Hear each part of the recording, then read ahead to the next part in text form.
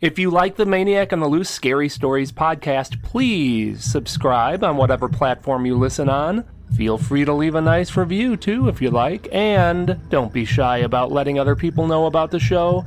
All of these things help us out a ton, and we appreciate it very much. Now let's get to some scary stories. This episode is sponsored by my latest book, Blood Tingling Tales, Volume 3.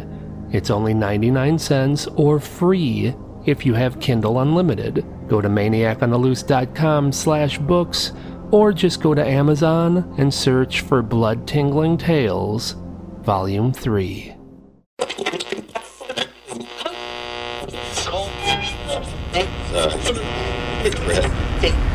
If you like scary stories, you've come to the right place.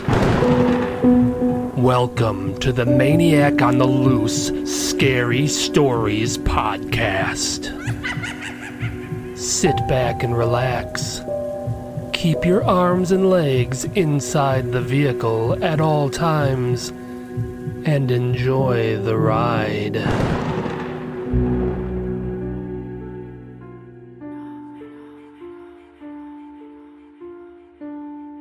Do not deliver. I had recently taken a job as a pizza delivery man in a small town in North Carolina. Most of the delivery requests were less than 5 minutes away. Some were on the outskirts of town, which could be up to a 15-minute drive, and some were even farther, set back in the deep, dark woods that surrounded the little town. We were always short-staffed and extremely busy. The repetition was constant, so after a few months I had the routine down quite well. I mostly delivered pizzas, but I also took calls and worked the counter when I was there and everyone else was preoccupied. It was a Friday night, prime time. The phone was ringing off the hook. The cashiers were swamped, the pizza makers were in a frenzy, and the manager was running around like a chicken with its head cut off, assisting in any area he could. Since everyone else was preoccupied, I answered the phone. The voice on the other end was old and weathered. Pizza? Yes, what kind of pizza would you like? I want pizza. Okay, and what would you like on your pizza?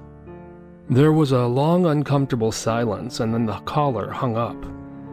I didn't give the call a second thought as I took over a cashier for a short bit while the normal cashier assisted in the kitchen. It was about 30 minutes later when the cashier returned and the phone rang again. I answered and heard that same old, rough voice. Pizza. I want pizza. What kind of pizza? There was a long pause before they finally answered my question. Cheese. Just a cheese pizza? I waited for confirmation and then I heard the click of them hanging up the phone again. Prank calls were not unusual in the pizza business, but I didn't get the sense that these calls were a joke. They were just strange. We had 2 other delivery drivers working that night and they were killing it, which allowed me to stay in the building. During rush times, the more bodies we had inside, the better. I did my part by continuing to man the phones. Most calls were normal. I'd ask what they wanted, they told me. We'd go over the specifics, and I'd give their ticket to the kitchen. Then I got another call from that same rickety old woman. Pizza. Yes, ma'am, you want a pizza. Last time you said cheese pizza, is that correct? Cheese. Yes. Is this for delivery or carryout? Bring me my pizza. Okay, delivery. Can I get your address, please? Again, a long pause. 100 Cold Creek Lane. Okay, it will be about 20 to 30 minutes. Will you bring it to me? Yes, I will. You will? Do you promise you will bring it to me? Her voice sounded weak and pitiful and held a hint of surprise as if she expected me to deny her order. Yes, ma'am, I promise. She hung up without saying another word. I punched her information into the system that would bring up the ticket so I could hand it off to the kitchen. Upon entering her address, a large red box with an X through it appeared on the monitor screen with the bold letters that read, "Do not deliver." I was confused. I hadn't seen this since I started working there.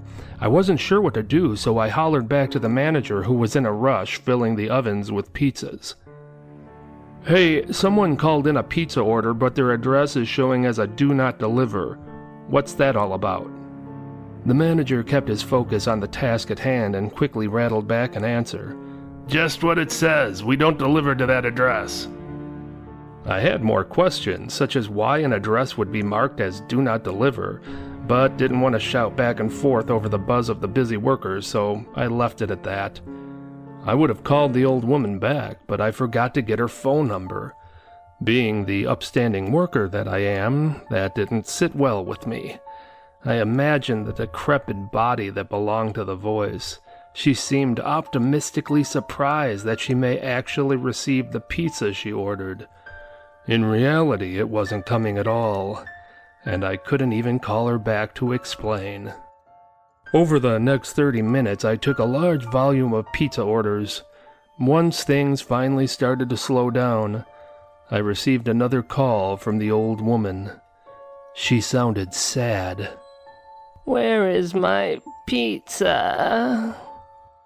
I wasn't sure how to break the news to her that her address was flagged as do not deliver. "I'm sorry, ma'am. There was a problem with your address." Her sad, tearful voice interrupted me. You promised me. You promised me. With that, I heard the click of her hanging up the phone, and I felt horrible. I hurried back to the kitchen, cooked a cheese pizza to perfection, and hopped into my vehicle. I was going to make this old woman's day by delivering this pizza to her personally, free of charge. I had never heard of Cold Creek Lane before, and neither did my GPS, as it took me down a dead-end street in the middle of nowhere. The street I was on was canopied by sinister-looking, shadowy trees. The road ended at what once may have been some kind of driveway, but now was nothing more than a muddy path littered with overgrowth of trees and brush. I was about to end my attempt at being a good Samaritan when up ahead at the end of the muddled path in front of me, I can make out the looming shadow of a house that appeared as decrepit as that old woman sounded. The moonlight cast a subtle glow upon the foreboding structure, or I wouldn't have realized it was even there. I could see that cobwebs blanketed the various shattered holes in the windows. There were several pieces of rotted siding hanging by the thread of a nail, just waiting to splinter to the ground. The roof appeared slightly off-kilter, likely due to its foundation decaying away. There was no way anybody lived here. That's what I was thinking when I saw the soft flicker of a candle in one of the upstairs windows. And then I heard the distant, familiar voice. Bring me my pizza. It was her. I fought my way through the entanglement of overgrowth down what was likely once a magnificent drive to the dark, sinister-looking house. I stood outside a decomposing front door that was hanging crooked from crumbling hinges. The door was permanently open, pushed in such a position by the birth of several small trees that had snaked their way up through the rotting porch. At least I knew I was at the correct address. 100 Cold Creek Lane was stenciled across the rusty house-mounted mailbox. I stepped inside the dwelling and was met by a moldy stench. I could hear the chirps of rats and their sharp nails clicking against the floor as they scattered in various directions. "Hello? Are you here?" I expected a response, but got none. "I'm here with your pizza. I made it myself, and it's on me." Silence. I could smell the smoldering wax from the candle that I witnessed outside. I carefully followed the scent up a staircase, making sure to check each rickety step for strength before putting all of my weight on it.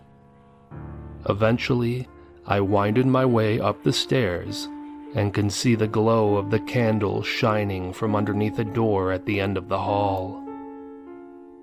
"Are you there?" Still no response, so I started toward the door. With each step I took, the floorboards shrieked as if offended by my weight. As I got closer to the door, the stink of death began to fill the air.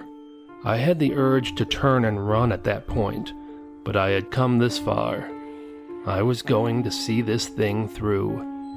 I pushed the door open and its rusty hinges squawked. I let out a gasp and dropped the pizza to the floor when I saw it. An old, leathery woman. Her head was tilted back in an unnatural position, and her open eyes were wide and lifeless. I let out a scream, and at that moment the decrepit woman's head jerked around in my direction, and she fixed her frosty eyes upon me. I turned and ran. I never looked back. I fought my way through the overgrowth around the menacing house, imagining the eerie woman coming after me. I didn't even look back in my rearview mirror once I reached my car in fear of what I'd see behind me. I raced back to the pizza place and burst into the kitchen in a huff. The employees could see I was in distress and huddled around me, helping me to a chair and handing me a glass of water. The manager bent down next to me. He could see how frazzled I was and instructed me to take several deep breaths. Eventually, I calmed down enough for him to ask me what happened. As I began telling of my experience, the manager stopped me when I mentioned the address of 100 Cold Creek Lane. 100 Cold Creek Lane? Yes. He let out a relieved breath and chuckled. "I'm afraid you got duped by some prank callers. They call up here all the time ordering pizza to be delivered to 100 Cold Creek Lane. They think it's amusing after what happened there." I was confused. "What do you mean? What happened there?" "An old woman choked to death on a piece of pizza at that house about 30 years ago. It's now local lore, and the kids like to order pizzas to that address. We have that address flagged as do not deliver on the computer. You should have seen it." I nodded. I did, but I went there anyway. As stupid as I felt, I was more relieved by the fact that what I experienced was nothing more than a prank. So that old woman in the house, I guess she was in on the joke as well, huh? The employees all started looking around at each other, puzzled. "What house?" 100 Cold Creek Lane, that old creepy house. The manager stared at me with a perplexed expression. "There is no house at 100 Cold Creek Lane. They tore that place down decades ago."